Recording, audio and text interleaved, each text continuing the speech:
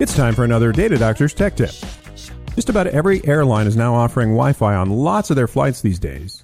But instead of paying for Wi-Fi to access content on the internet, you can queue up lots of content before your flight on all your devices with an app called Pocket. Pocket is one of the many read-it-later utilities that makes collecting content and accessing it later, even without an internet connection, a breeze. We've all been sucked down the rabbit hole of the internet, so here's a way to gather interesting items as you run across them and view them later. Pocket works across all your devices, so when you save a story on your computer, you can read it later on your smartphone or tablet, or vice versa. Pocket can't let you view saved videos if you're offline. But if you want to create a personalized newspaper for your next flight, it's a great tool. Check it out for yourself at getpocket.com. For Data Doctors, I'm Ken Colbert.